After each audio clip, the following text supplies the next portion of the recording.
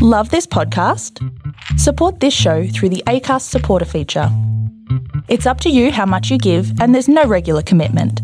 Just hit the link in the show description to support now. Ryan Reynolds here from Mint Mobile. With the price of just about everything going up during inflation, we thought we'd bring our prices down. So to help us, we brought in a reverse auctioneer, which is apparently a thing. Mint Mobile Unlimited Premium Wireless. How to get 30, 30, bit to get 30, bit to get 20, 20, 20, bit to get 20, 20, bit to get 15, 15, 15, 15, just $15 a month? Sold! Give it a try at mintmobile.com/switch. $45 up front for 3 months plus taxes and fees. Promo rate for new customers for limited time. Unlimited more than 40 gigabytes per month. Slows full terms at mintmobile.com.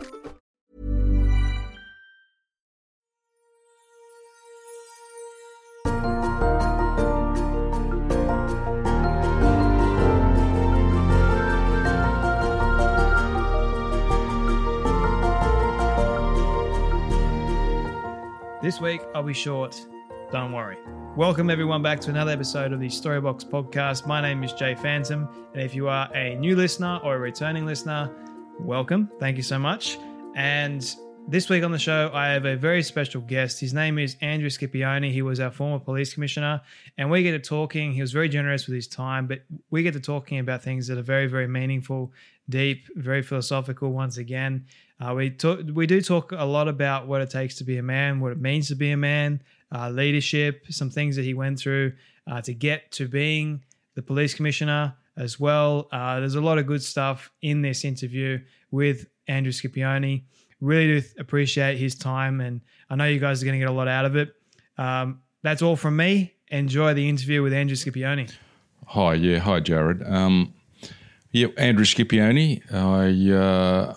My background is one that saw me work as a police officer for many, many years. I'm no longer working as a police officer. I retired a couple of years ago. I'm now a director on a couple of big organisations, certainly World Vision Australia and Special Olympics. I'm doing some consultancy work, looking at and assisting in the reorganisation of major police force and a few other things on the side. But the most important job I've got at the moment is being a granddad to 3 kids. That must keep you very busy. It does.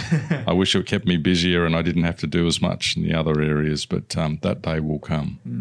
So how did you get started as a police officer? Did you always want to be a police officer? Well, funny enough, I didn't. My working life started when I actually left school. I became an apprentice electrician. Okay.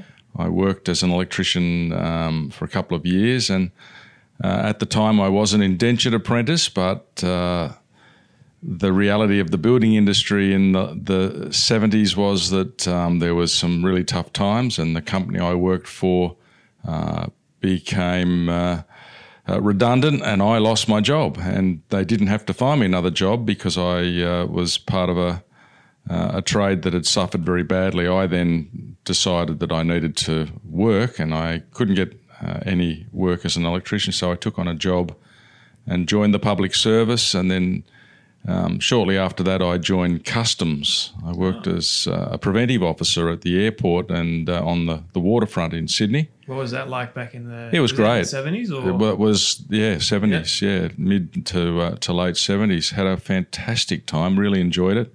Moved into the intelligence area where there was a lot of work, surveillance work, and again had a great opportunity to meet a lot of people, and I met some very honest, professional, hard-working New South Wales police officers on a joint operation. And during the course of that operation, getting to know them better, they convinced me that I should go and apply for the New South Wales Police Force. So I did, and I joined in 1980. I never had any aspirations of ever joining the police force, really. I always saw it as something that was commendable, but it wasn't something that I necessarily thought was for me until it was put in my mind, and then God just opened doors. And in 1980, I was sworn in, and I started work in the Hurstville area as a probationary constable. And so you just said, so you're a Christian, right? Yeah. So when did you become a Christian? Okay, well, look, probably even going one step back, I came to Australia as a child, as a baby. My parents came from the United Kingdom. My mother was born in Ireland and I was born in London. We travelled here by boat. And as I said, I was only a very young child. I wasn't one with my sister, and we started a new life here in Australia. We were what is known as 10-pound poms. We came here for 10 pounds on an assisted passage. So my beginnings were growing up in southwestern Sydney in the Padstow area, where my father bought a house that had just been built, and I from there grew up just as a normal Aussie kid. I just had a ball. We had a wonderful street, lots of friends. But, you know, I'd never been to church. I hadn't even thought about church, only because it wasn't part of our family DNA. And when I was probably around about 9 or 10, some neighbours moved into the house next door, recently married, young couple, and they led a youth group at Riverwood Baptist Church. And over the years, I got to know them and trust them, and I ended up going to Riverwood Baps, joined the youth group there. I hadn't been inside a church, I think, till I was about 12. And at 14, I can remember the night in the house next door, I gave my heart to the Lord. And I really look back and realise I've made a lot of very important decisions in my life, but none more important than that. That was the most important thing I have ever done. So at 14, I became a Christian. Ironically, at the same time, a couple of months later, my father died. He died at home, and so I went from being a boy to a man overnight. And whilst I still had a great sort of amount of freedom, it was tough because my mother, as I said, we had no family here. My mother at that stage was very lonely, and she didn't know the Lord, wasn't going into a church, and so, long story short, I was able to see her come to meet the Lord when I was 16. She gave her heart to Jesus at the same church that I was going to, and it went from there. But it was because of my father dying that I had to leave school. I had to finish school pretty early. I finished my school certificate and started doing my HSC, but we couldn't afford it. Mum had a mortgage, and she was the only breadwinner, and so I had to go to work, and it was for that reason that I started my apprenticeship as a very young boy, and subsequently followed, that I would go ahead, and I did, and join the police force. As I say, I was 20 when I actually went into the New South Wales Police Force. And did you have to do any prior study to join the No, police force? In those days you simply needed to be able to, you had to be a certain height, you needed to be a certain weight, your chest had to be a certain expansion, you needed to have a school certificate, either be an Australian subject a British subject or an Australian citizen. And I think you had to be able to do the spelling test, which was a page out of the Sydney Morning Herald. And if you got through and you didn't have too many mistakes, you were in. That's great. And what was it like being a police officer? How long were you an actual police officer for before you transitioned into being the commissioner? Okay, well, look, I was in the New South Wales Police Force for 37 years. During that time, I'd worked in general duties in and around the St George district. I then went and rode motorcycles, so I was a solo motorcyclist in the city in the central business district, which was great fun, particularly if you liked riding motorbikes, which I used to do on a weekend, so I couldn't believe that they were paying me to do it through the week and giving me a motorbike to do it, a brand new motorbike. I then moved back into criminal investigation with the Special Gaming Squad. I then transferred out to Bankstown. I did what is known as my detective's designation at Bankstown Detectives. From there, from Bankstown Detectives, I went into the National Crime Authority, so I worked on major overseas organised crime. Did that for 7 years, and then transferred into a very special technical area which was involved in electronic covert surveillance. So we built that up to be a major organisational command within New South Wales Police. I then transferred through into executive leadership. I became the Chief of Staff to the then Police Commissioner, Commissioner Ryan. And from there, after the Olympics, went through the Olympics as the Chief of Staff, which was just incredible. And then I transferred in to become the Commander of the Special Crime and Internal Affairs branch, then a Deputy Commissioner, and then from there in 2007 I was promoted through to become the Commissioner of the New South Wales Police Force. Now, that's a pretty incredible series of events. Now, during that time as a police officer, you must have come across some pretty incredible stories that would have probably changed your views on certain things, I can imagine, because some of the things you hear about either on the news or in just by sitting down and talking, because a couple of my friends are police officers, and some of the things that they have to witness and deal with on any given day are pretty challenging. So what were some challenges that you faced early on?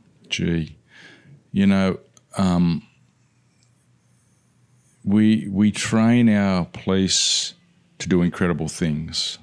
We take ordinary men and women and we make them superstars, in my mind. We watch football games and we watch sporting events and we talk about the heroes. Some of these emergency workers, as they're the heroes. You're seeing that witness now with fire staff, volunteers going into really dangerous situations. But our police do that every day. It's not when there's a fire or a fire season. It's every day. It's every night. It's every week, every year, every decade. And I was part of a big organisation that was the oldest, the largest, the most powerful policing agency in Australia, one of the largest in the world, 21,000 when I finished. A lot of history, some of it not so good, but much of it rich in its value to Australia, in its value to the state of New South Wales. And as I reflect on what I have done over my career and I look back at those very early years, a couple of things that stick in my mind. One, we were dealing with an entrenched problem that, as was well known. We had some serious judgment lapses where men and women were, predominantly the men, were acting corruptly, doing things they shouldn't do. And that stuck in my mind. It's about doing the right thing, and that was something that really it didn't confront me, but it made me stronger to say that you should learn from mistakes, preferably someone else's. I'd seen a lot of men make mistakes. I didn't want to go there. In terms of some of the jobs I can recall, one of the saddest jobs I went to was a young fellow who, in fact, I got to know his family. He grew up in the Greenacre area, and a good family. Mum and Dad were blind, had one son, and he got hooked on heroin. And the tragedy of watching that boy, who we tried to work with, arrested him a number of times and tried to get him help and put him before courts to get him into medical support. And he kept going back to his ways. But to talk to Mum and Dad and just have a cup of tea with them sitting in their home, just an old Australian couple, young boy, he had no direction, got in with a bad bunch of people, made some really bad choices, and he ultimately died. He was breaking into a commercial building, and the police were there, and as he saw them, he decided he was going to run and jumped off the first floor and landed on the road and died. And talking to his mum and dad just made me realise what a tragic waste of life. You know, this boy would have turned into his father with the benefit of, 30 or 40 years later or 50 years later. Just a good, hard-working, caring man that knew how to deal with adversity. He didn't get a chance because he got caught up and made, as I said, some really bad choices. So those sorts of stories and things stay with you because it's tough. And I guess, one of the other ones I can recall was a terrible tragedy. I was only in the police force probably only not 12 months, and I got called to a motor vehicle accident where the person that was driving was trapped. He was in a van and he was trapped from about the knees down, but in serious trouble. We couldn't get him out, and he was bleeding and he was in a serious way. And I can recall talking to him middle of the night, probably 1 or 2 in the morning, and just trying to keep him going until we could get some assistance rescue and to try and cut him out. But he was talking, but he said, I'm dying, and I'm there trying to say, look, it'll be all right. Stay with us. It'll be okay. I was only a young man, trying to reassure her. What was going through your mind? Well, in talking to him, I realised that he was probably going to die. But the interesting thing is, what was going through my mind, not only at that event and afterwards, was the fact that this man wasn't talking about how much money he had or wanting to get a new car or how much money he wanted to earn or that next promotion or, that windfall lottery ticket that would buy him, his future. All he wanted to talk about was his family. And he didn't have enough time. I've never been to a situation where somebody's dying where they start talking about the things of this world. They always talk about the things of the next world. Yeah. And so that stuck with me and made me realise just how futile this world is in many regards. Oh, we love it. What a blessed life we have here in modern Australia. But that's not all there is. And I still go through that intersection, probably most days. I travel through that intersection from home. And every now and again it comes back to me about that incident, that man, that thought, and makes me realise that there's more to this life than living and dying. How do you manage all those things that you've seen on any given day? Like you must have seen, even witnessing someone's life just going before you. What's that like for you as a person? Because it's pretty traumatic, I think, being able to witness something like that. So how does... What's going through your mind? How do you manage dealing with that trauma? Yeah, well, look, it's in life, particularly as a cop, bad things happen. You see bad things. You're involved in bad things. You're running into situations where people normally are turning around and running away, and that's okay. That's why police officers are police. That doesn't mean that everyone can do it. In fact, a lot of people join the police force and realise it's not for me and turn around and leave. And I used to say that's the very best thing you can do for us and for yourself. I don't want to make you ill. I don't want the job that you go to tomorrow and the day after and the day after be the reason why you suffer. And we know that doing this type of work can break people. Spiritually, it can break them. Mentally, it can break them physically. So for me, I didn't see it as a reason to feel in any way damaged. I always used to try and take life lessons from what I was seeing. And as I say, things like a man trapped, dying, breathing his last breath, and then seeing our body there at the scene. It gave me an understanding that there is this separation between body and spirit. it's interesting. I would go to a scene where there was a deceased person, and it wasn't half as traumatic because I knew that the person, the spirit of that person had gone. The issue was, had they made a decision, were they destined for a life with the Lord or not? That was a difficult thing, but that had already been set before they died. They had to make choices. But dealing with the right there and then with a deceased or a crime scene wasn't half as bad when you realise that right now that person's not a person. The bit that really matters has gone. And that made it so much easier for me. Having a spiritual dimension to my life with an understanding of what comes after death did two things. One, it made me realise that you had to get your life into order before you came to your end on this earth.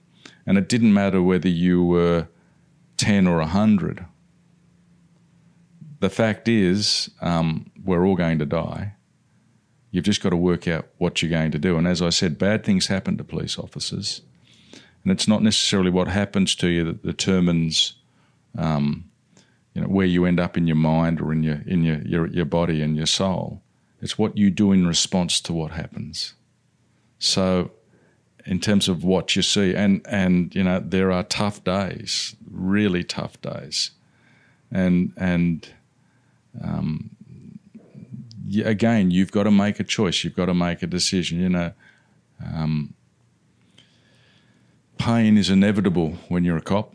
You go through pain. You'll go home and you'll sort of think about the child that you witnessed that was involved in a car accident, or a baby that's died in a cot, or some terrible situation where a parent's been stabbed by a child that's been drug affected, and you know that there's pain, but that's inevitable.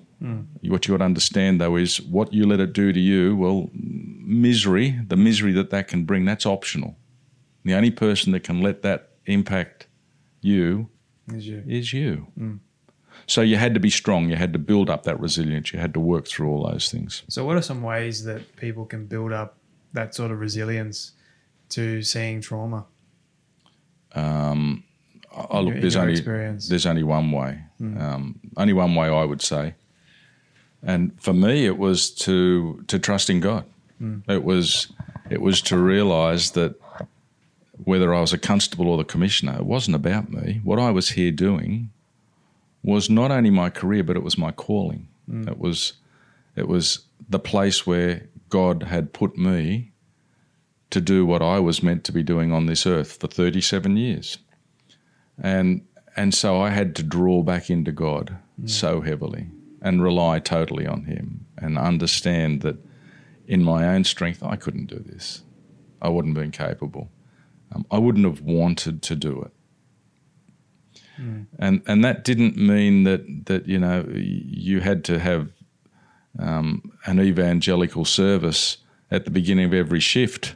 Much of my life was about living out Christ in the way I acted and what I said and what I did and how I treated people. And because actions are more powerful than words. Yeah, well, I think it was Francis of Assisi that said, in everything you do, preach the gospel, and if you must, talk about it. And so people, particularly cops, we teach cops to be cynical.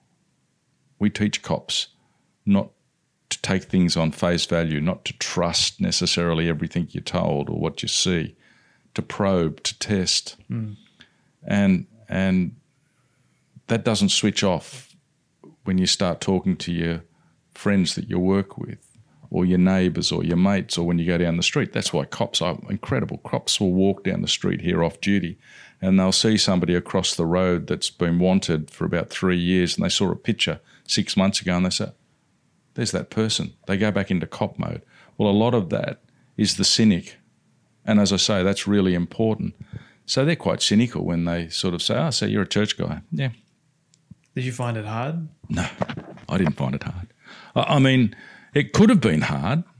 It really depended on, I used to talk about, I had some friends, they weren't even cops, who said, how do you talk about your life and Christ? And, sometimes, and these weren't Christian people, like you look a bit foolish, it's a bit Sunday schoolish, to which I'd say, hey, if I've got to look a fool, I'm happy to be a fool for Jesus. But again, I don't want you to come and tell me necessarily about, what I need to be doing and how I need to be living and all of those things, which are really important. I want to see you exhibit it. I want to see if you're the real deal.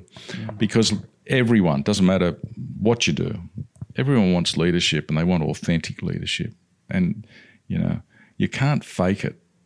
You can do it for a little while, but you can't fake it forever before everyone starts to, hang on a minute, this guy's a fraud.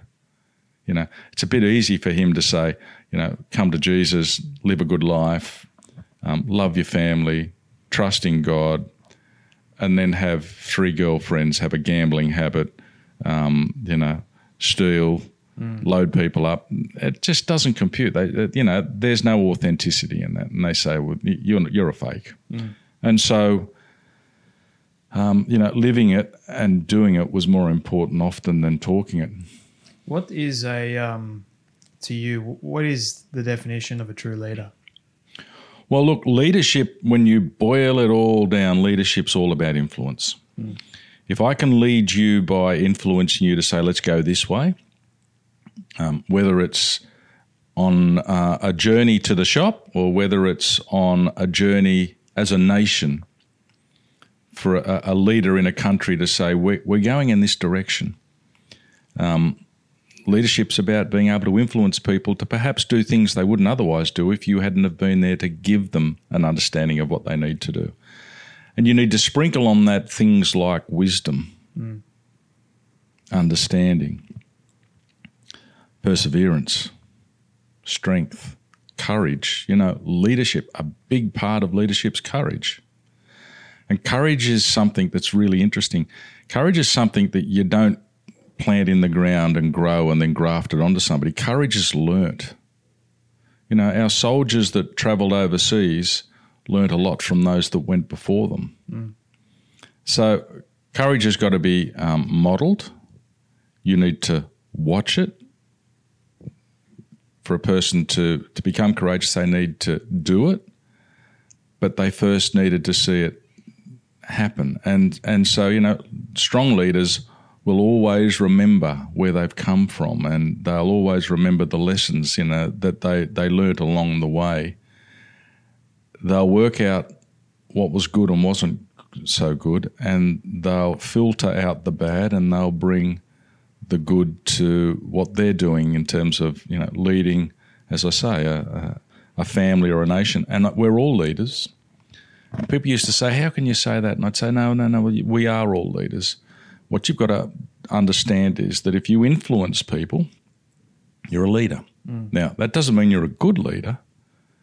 If you think about it, you got a brother or a cousin when you were growing up and you had a younger brother or a younger cousin or a younger friend live next door.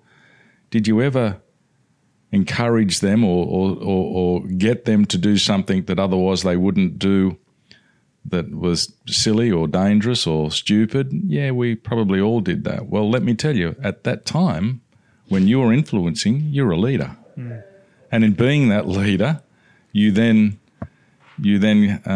realise that you can get people to do a whole lot of things they wouldn't otherwise do. And in itself, probably the most important leadership role I ever had was being a leader in my family, being there for my children, teaching them how to live and what was important, modelling Christ, going to church, loving their mother, caring for community, helping those that didn't have as much as we did. They were the true leadership models that I left with my kids, teaching them how to be courageous when things don't go well and, there's fear. And And so we're blessed. We've got 3 children, and they're all adults now, and they're all in their very own right. They're all leaders, and so leadership is made up of many, many different parts. But as I reflect on my 37 years and the last 10 as the commissioner, those that were good influences were the very best leaders. Mm. Was there any time throughout your career, either when you first started, when you as a cop, or being the commissioner, that you were scared? Oh, daily. Daily. Scared, not necessarily in terms of always a physical, fear. But the notion of fear is not a bad thing necessarily. I mean, it sharpens your senses. It causes your body to change. The fight or flight syndrome is something that's based on fear, and often it's not a reality. But the fact is that when God made us, He made us beings that relied on fear, and the physical process of adrenaline being released and the like allowed you to do things you wouldn't otherwise do. So you shouldn't be concerned about fear in itself. But remember, I said fear needs to. Well, I talked about courage, and I said courage is contagious. Fear is contagious. You can scare a society. You can scare a nation. You can scare a world quite easily by saying the things that people don't want to hear, and then convincing them that it is a reality and that they are at risk. So we've all heard about it, like at school or at work. I'm sure you hear something that talks about a terrible disease that's spreading across the world like Ebola, and it can strike fear into the hearts of people, not just here in Australia, but right across the world. Fear that say, I'm not going to travel, I'm not going to get on a plane, I don't want to run the risk of being affected by some disease from another part of the world, when in fact the chances of you being caught up in that are very, very low. But fear is contagious, but so is courage. Courage is contagious too. But if you can, that's what I'm talking about, leadership, that art of influence. The physical fear that you go through as a police officer, it doesn't necessarily need to be in relation to a job where you're confronted by an armed offender, or you're dealing with a car that's about to explode and you're trying to extract people from a burning wreck. It can be the fear of having to deal with a situation where the outcome might not be all that good, or it might be problematic. Your actions may lead to either a good outcome or potentially a very bad outcome for a whole host of people. So the one thing I did learn about fear is you can't dodge it. You've just got to deal with it. You've got to go up front and not manage it, but certainly be in a position to respond to it and be ready for it at any time. Yeah. Okay, so that's all awesome pieces of information. So now moving towards when you did become the police commissioner, what was it like when you first started? Well, I had the benefit, as I said, of being a chief of staff to a commissioner from about 1998 through until 2001, beginning of 2001. So I had a chance to see what it was like. A chief of staff sits, if you like, as the troubleshooter for the commissioner, deals with all of the daily grind, the problems, and so I got a chance to see that firsthand. So I did have an understanding. I also worked as a deputy commissioner from 2001, early 2002, through until 2007 as a deputy commissioner. So I'd relieved on a number of occasions. But even that, with all of that experience, you're never really prepared for what you're actually going into. It's not until you have your feet on the other side of the table that you fully understand just how much is resting on what you do. So I was completely blessed to be given the opportunity. I was the 21st police commissioner in the history of the New South Wales Police Force. There'd been 20 before me since the first fleet arrived in Australia. And here I was, a kid from London that really had no right or claim to be a cop or a senior cop, let alone the commissioner, the 21st police commissioner in the history of the organisation. As I said, it was an old organisation. It was founded 150 years before. Its history goes back to the days when the Americans were fighting the Civil War. Abraham Lincoln was alive, and they were selling slaves on the docks across America. So it's an old organisation. It was one of the largest in the world. As I say, when I finished, there was 21,000 people in the organisation. We were an expensive organisation. We spent a lot of money. My last budget was $3.2 billion. None of that was mine. That was all yours. That belonged to the community of New South Wales. New South Wales is a state of 800,000 square kilometres, 7.5 million people. So it was a big, powerful, expensive organisation that I'd been put in charge of. So what does the police commissioner do? Well, what goes with the title is the responsibility. So what does a commissioner do? Look, by comparison to those brave souls that go out there and do what they do every day, not much in my mind. My biggest risk was dying from a paper cut. They were out there dealing with people that were crazed, that were drug affected, that were in stupid, terrible, dangerous situations. My job was pretty well threefold. The most important job I had was looking after community. I didn't own the community of New South Wales. They owned me. The next most important job I had at work was looking after those 21,000 men and women that made the police force. Again, I was there to serve them. I had a responsibility to do all I could to keep them safe, to make sure that they went home at night in as good a shape as they came to work, if not better, and to be there during the good times and the bad times, to make sure that I was their commissioner.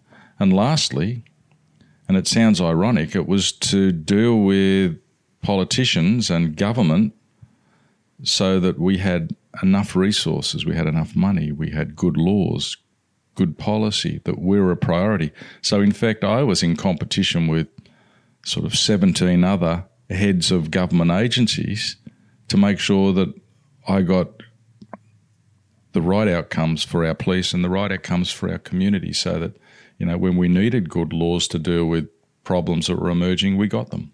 And that only came if you had the trust and the respect of government, and they would let you go and do those things. They would give you the legislation. They would fund the initiative.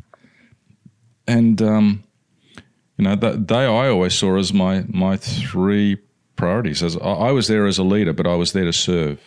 I wasn't there to be served. I was there to serve. And again, that's something that I took straight out of the gospel. That's why Christ came.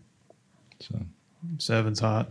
That's because I remember when I was growing up, seeing you on TV when something would happen, if it was good or bad, you'd be addressing the local community of Sydney and New South Wales, and just hearing you just being able to calm, basically, you would calm me.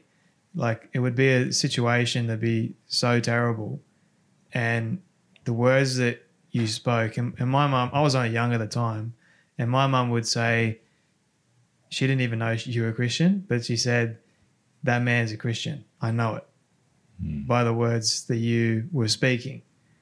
And I didn't think too much of it, but hearing you say everything you just said before, your example, what you say, everything, it all makes complete sense now to me. And thanks for that, Jared. And look, and it was never about me. It wasn't about me. I, as I said, I used to go to work of a day thinking, Father, you're going to have to give me help today, like you do every day. You've never left me. You've never abandoned me. You never will. But you know what? There's situations that I'll go through that I need your divine understanding. I need your guidance. Yeah. And so when I would talk to people like you and talk to millions of others, all of those things I talked about in terms of leadership, being able to influence you to the point where you'd say, it's going to be okay. Or if it wasn't going to be okay, I would tell you it's not going to be okay. You wanted to make sure that what you were hearing was the truth, that I was being genuine, that I was being authentic. Because if I'd told you something and I'd made it up, the trust that I had with community was based on a relationship. If you break the trust, you break the relationship. So you wouldn't need to have seen too many things go wrong with me before people would say, he's a fraud. Remember I said you can't fake it forever. You can't fake it for 10 minutes sometimes, let alone 10 weeks or 10 months, definitely not 10 years. And so, God was so gracious to me. I left after 10 years in that role in stronger relationship with community than when I started, and that's normally not the case. Most people can go into a new job with that sort of authority and start out as heroes and go out as villains, because you've got to do things that necessarily people don't like. But see, it was much easier for me because I had Christ with me. And when I say Christ with me, I didn't see the relationship as one where I brought him to work. He used to take me to work. I wasn't a commissioner who just happened to be a Christian. I was a Christian who just happened to be a commissioner. And that made the difference. I've heard a lot of people that I've spoken to that are Christians that talk about that very thing. It's not just the fact that you're a Christian, it's that very thing. You're in a secular world, it's very difficult oftentimes to actually exemplify and show Christ. But if you're doing what you need to do, if you're actually, you have the choice to exemplify Christ in your actions and your words, through your character as well. It's like you were saying before, we have a lot of Christians that don't exemplify Christ enough. And then we have in the workplace Christians that do. But they're the ones that it's very difficult, I think, for a lot of people when they hear you're a Christian, it's sort of almost like it's shunned upon. It's Look, people used to talk to me. I remember one fellow, long before I was a commissioner, in a meal room in a police station, was quite, I don't know, he wasn't agitated, but he wasn't happy. And for some reason, he said, it's easy for you. He said, in fact, he said, you've got this Jesus crutch. You use it as a crutch. It's the easy way. And I'd say, hang on a minute. You tell me what's easier. You're in a situation where as a cop, you're able to influence a whole lot of people. And, this was in days when this is all pre the Royal Commission into Corruption. And I'd say, so tonight we'll finish work. You won't go home to your wife. You'll go up the road up to the pub after you've had a day in the office where you've dealt with a range of people, and you've probably as we used to say, given them a bit of a hand to get it, make sure that there was evidence there to prosecute them. Yep. You've been able to cut a few corners and get an outcome which was much easier for you. You'll leave here, you'll go up the pub, you'll get blind drunk tonight, you'll meet your girlfriend up there, you'll then drive home drunk, and you'll do it all again tomorrow. What's easier, doing that, or I'll finish here tonight after a long day where if there's no evidence, there's no evidence. It's not about giving people a hand. It's about doing the right thing. And I had to work twice as hard to get the evidence to make the prosecution.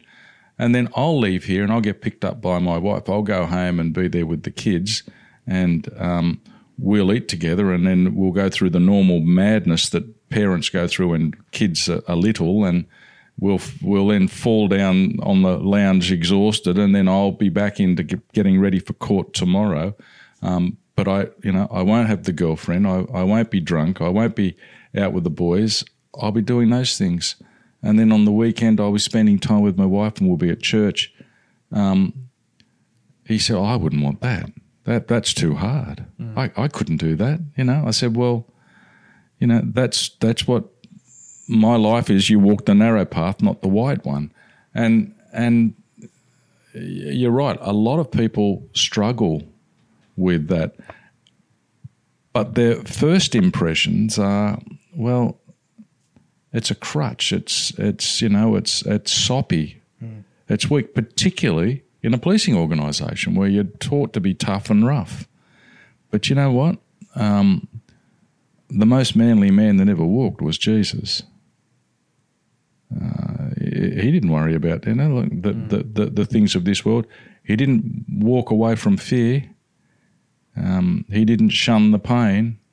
He could have dealt with that cross before it became his cross, and yet he went there willingly, knowing what it would mean to us, thousands of years later for the mankind. So he didn't take the easy way out. I think with a lot of Christian men particularly, but not exclusively, but men particularly, they need to realise that you can be a real man's man and be a Christian. It doesn't mean that, it's soppy and Sunday school and no, you can. It's harder to walk the straight line than it is to walk the crooked way. And so for me, I just had to make sure that I was strong. I talked about it before. That's you're going to have to rely on God to give you that strength, to give you that courage, and to give you the understanding that this is the right thing to do. Just do it. As Nike says, just do it. And in doing it, if you make good choices, you'll have a great life, great outcomes. Bad choices normally give you the opposite outcome. We've all made bad choices. Praise God that He's there and He's gracious and He forgives us daily. Because I make bad choices every day. There's only one that's been perfect, and they nailed Him to a cross.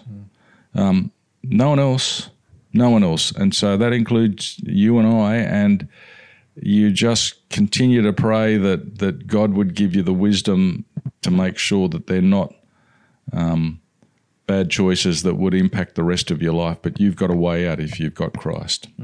Were there any bad choices that you made as a commissioner that affected I'm sure. I'm sure. I would have liked to have done more around trying to help police officers that were injured, not just physically injured, mentally injured. As I said, we broke police. We would have them doing things that no person should do.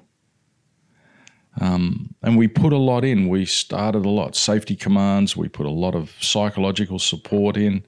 We did a whole lot in terms of trying to give them better benefits, to give them a way out of having a career that had stalled because they were injured, giving them a chance to Once they left the organisation to feel better about themselves, to give them ongoing medical assistance, we did a lot, but I think I would have liked to have done more. Some of the regrets I have there is that didn't become my number one priority because these people had given so much.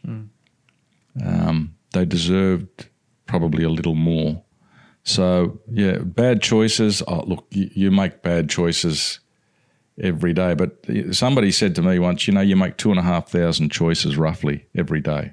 And I used to say, no, that can't be right. I said, well, choices like which shoe will I put on first?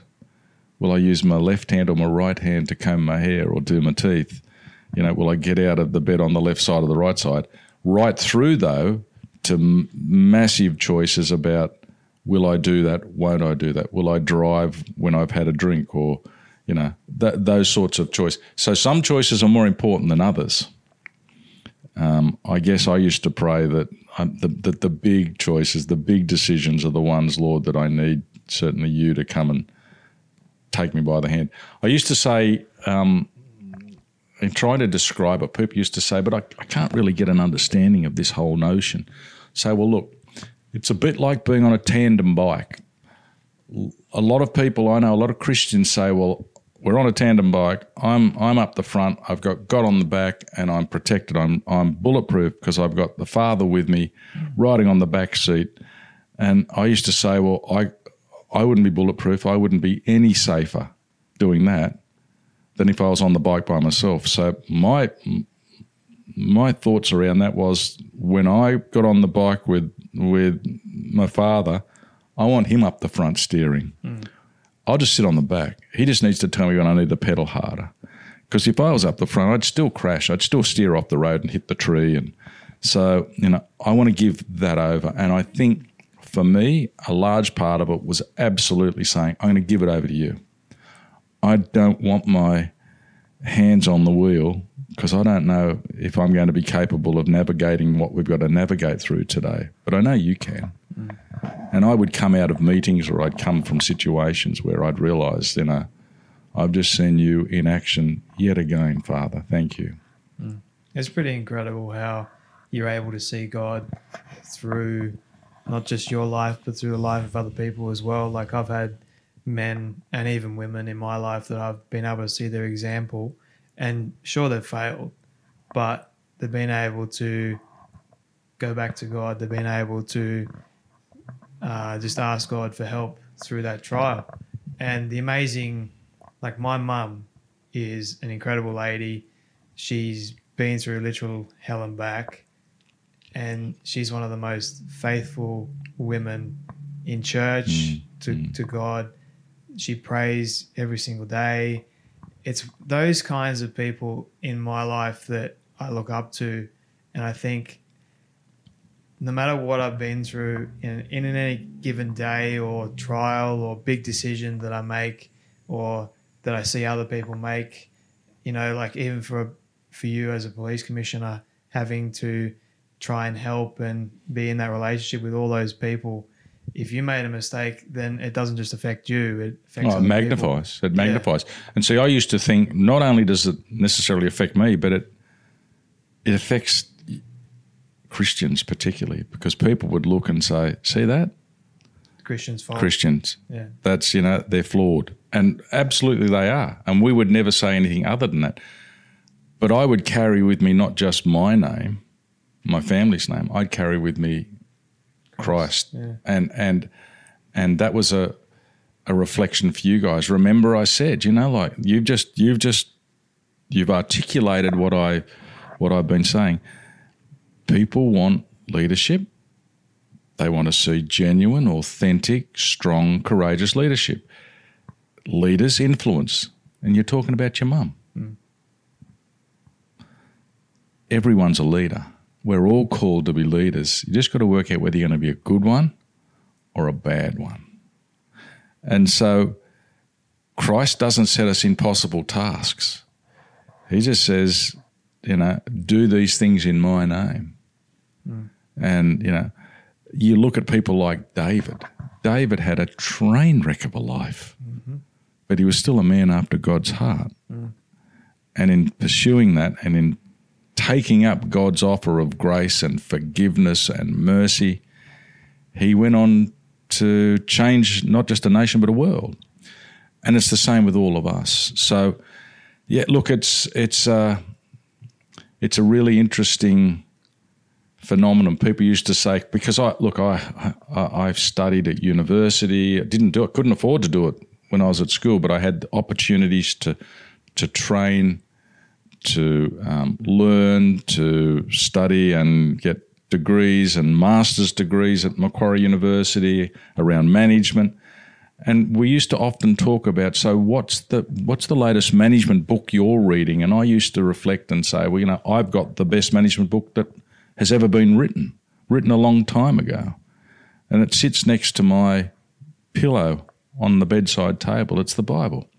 Every management lesson, every lesson I needed to learn about how to treat people, how to lead them, how to guide them, how to assist them, comes straight out of God's Word. Most of the leadership books you read these days, in fact, borrow from the Bible. So I look back on my time as a police officer and the last 10 as the commissioner, and I see it as nothing more than just it was a coming together of my career and my calling. And it was a God thing, and it was something that absolutely wasn't of me. As I said, what right does a kid have from another part of the world to come here and become the commissioner? None. I didn't even come from a police family. And often police officers follow their fathers or their mothers into the police force, and it becomes very much like you get some pedigree. I didn't have any pedigree. I didn't even think I was going to be a police officer, but God had other plans. And I think I was talking to a friend of mine the other day about being in the center of God's will. And the amazing thing is, like with Joseph, he was like the favorite of the family, thrown into prison, accused of something he didn't actually do. He had to wait 15 years. And then you can possibly imagine, as he's in prison, what's going through his mind. Am I really in the center of God's will then? And then God does something amazing. Yeah. So you look at, like you were saying, you look at all the examples in the Bible. Most of them were all train wrecks. And God used train wrecks and created something for him, something that's amazing. Yeah. And that's why we sing it every other week. It's amazing grace. It's God's grace that takes us from where we are and puts us on a foundation of where we need to be, and how grateful are we for that? 100%. 100%. So finishing up, because I am mindful of your time, so have you had any mentors in your life yourself? Yeah, look, I have. Interestingly, I said my father died when I was 14. A 14-year-old boy needs a dad. At 14, you're right in the formation years where it's easy to make bad choices. And bad choices will give you those bad outcomes. A lot of my friends that had dads didn't really have dads because dads weren't present, and they made bad choices and they paid an enormous price. But God even had a plan then. Having just joined a church, and from that point on, there were 3 guys in my church and in my life that taught me the things that I needed to learn. They were my mentors. They taught me, as I was transitioning from being a boy, how to be a man. So boyhood to manhood. And it didn't finish there. Then they taught me, I was married at 20. They taught me how to be a husband. And then it hadn't finished there. They taught me at 27, we had our first son. They taught me how to be a dad. And they weren't mentoring me in a business sense, much, much bigger than that. They were mentoring me in a life sense. They were giving me life skills. They were helping me shape my heart around what Christ wants and what's acceptable to him. They taught me that life is frail, that things do go wrong. As I said, the notion of wasn't what happened, it was what you did in response. Life's full of pain, but you've got to work out, don't get down, don't let it get you down, that misery being optional. They taught me those sorts of things. They taught me the importance of looking after yourself, looking after your wife, looking after your children, and how you do that, and the things that more important than giving them what they might want in a physical sense would have been giving them what they needed in the spiritual sense, being strong leaders for 2 boys that I had. So those mentors, one of them's still alive, and I spoke to him only a week ago, and I still give thanks for those 3 men that probably invested more into me than they will ever know. 2 of them have gone home to be with the Lord, and I said to one of them when he was about to leave us, say hello to Reggie for me. And so that's the nature of life. And I've had some really good mentors in business as well. Some great mentors, probably moving from mentorship into friendship, into joined sort of friendship with some law enforcement leaders across the planet.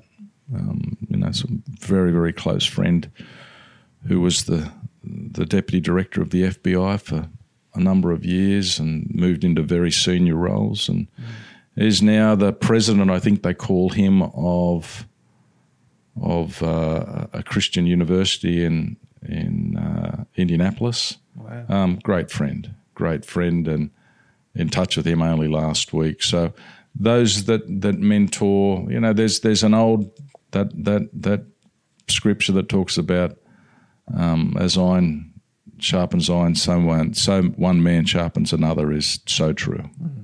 So true. So mentors are important.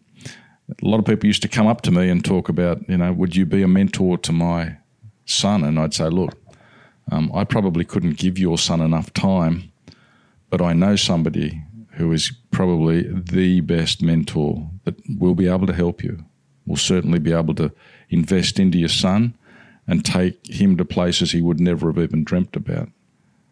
And that's you as his dad, because you're with him day in, day out. A formal mentoring role, you're probably, if you're with them an hour a week, you're doing well. Whereas he sees you not only in the good times, but in the not so good times. He sees you when you're under pressure. So if you want to mentor into him, it's not during the good times. You'll be able to give him good material, but some of the most important mentoring roles in terms of how to be a dad, how to be a father, how to be a man, how to relate as a community member, how to be a good employee, he's going to see it in action in you. So my only advice to you is make good choices, because he's going to watch you and he's going to copy you and he's going to mimic what you do. That's the way we are. We know that because that's the way the world has been, and nations are built on the backs of fathers that have grown and handed down to their children the lessons for the next generation and the generation of the generation. The Chinese had it right. They had an old saying. Said, if you want to invest for 12 months, invest in rice. If you want to invest for 10 years, invest in trees. If you want to invest for 100 years, invest in people. So if you put your efforts into raising up great children, you're going to leave such an important legacy for a nation, and those children will go on and flourish. So I always talk particularly to men about the importance of being great mentors to your children. And some would say, I can't talk, I don't know how to put this into speak, I'm not sure how to exhibit it. I said, no. I'm talking some of your greatest mentoring that you'll ever do will be in the quietness of 10 minutes when your children see the father in a situation that could go either way. I didn't have that dad, but I had those three men that invested so heavily. That's incredible. So I guess 3 bits of advice you could give someone that is struggling or just starting out that needs just a little bit of a boost in life where they are. Well, it all comes back to God's word again. Micah talks about, and how should I live as a man? I think it's Micah 6. In everything you do, act justly. That means doing the right thing. In everything you do, just do the right thing. You get a great outcome. Love mercy. And in cop speak, that was give people a fair go. Don't think you're any better than them. Cut them a break. That doesn't mean they're not accountable and responsible for what they've done. If they've hurt somebody or they've damaged something or they've taken something, if you committed the crime, you've still got to be accountable for it. But give them a fair go. Deal with them honestly. And the last part of that verse in Micah is, and walk humbly. In cop speak, for me, it wasn't a matter of saying, well, I can because I'm a cop. Get out of our way. We're in charge. We're the police. So again, it was Micah 6 talks about in everything you do, act justly, love mercy, and walk humbly. And so what I handed down to my children, my 2 boys that are police, the same thing. Do the right thing. Give people a fair go. Don't get a big head. Don't lord it over people just because you can. And it doesn't matter whether you're a cop or a carpenter. And the fact is, it's good advice. How do I know that? Because that's what God says we need to do if we want to walk as a man and serve him. And so, that would be what I would leave with people. Just go back and have a look at the verse yourself. It meant a lot to me. It means a lot to my children, and I'm sure it would mean a lot to anyone. Great pieces of advice. So here's my favourite part. Your favourite film, your favourite actor, and the last film that you watched. That's one of my favourite bits. The last film that I watched was on a plane. It was a movie called Hidden Figures. Oh, yes. About the women in the NASA space agency that were the human computers. Great movie. If you get a chance to watch it, Hidden Figures. You'll see a little bit about adversity. Yeah. What was my favourite movie? Your favourite movie? You can have more than one. Gee, I love Master and Commander. Yep. Russell Crowe. Great movie. Interesting in terms of the leadership that was expressed there, but I love that type of movie, and that was a particular movie that I enjoyed. And what was the third? Your favourite actor. My favourite actor. Oh, gee. Well, I don't mind Rusty. Russell's pretty good. I think he's not I like Australian actors, and I think he's probably one of the better ones. Awesome. Well, thank you so much, Mr. Scipione, for coming on and sharing your stories with us. Hope it helps. No worries. Thank you. All the best. What did you guys think of the interview with Andrew Scipione? I was incredibly challenged by his interview. And if you've made it this far, here's my thoughts really, because as I was listening to him speaking, my brain was just going a million miles an hour, and it was very, very difficult for me to actually focus in on one particular thing because I had so many things racing through my mind.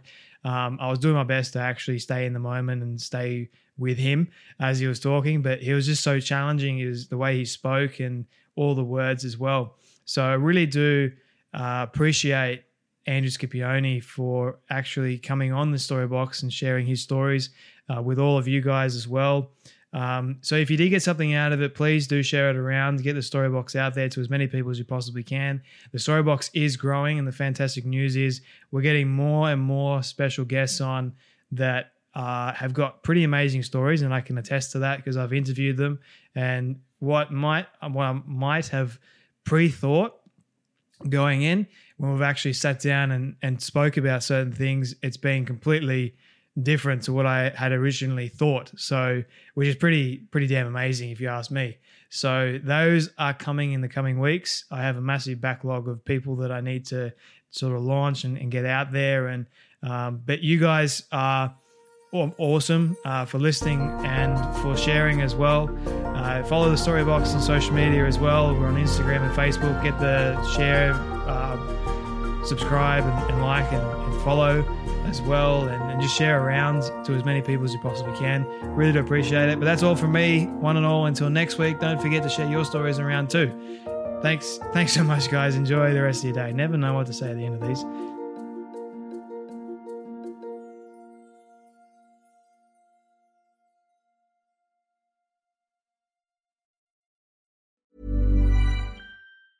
Ever catch yourself eating the same flavorless dinner 3 days in a row? Dreaming of something better? Well, HelloFresh is your guilt-free dream come true, baby. It's me, Keke Palmer. Let's wake up those taste buds with hot, juicy pecan-crusted chicken or garlic butter shrimp scampi. Hello Fresh. Stop dreaming of all the delicious possibilities and dig in at HelloFresh.com. Let's get this dinner party started.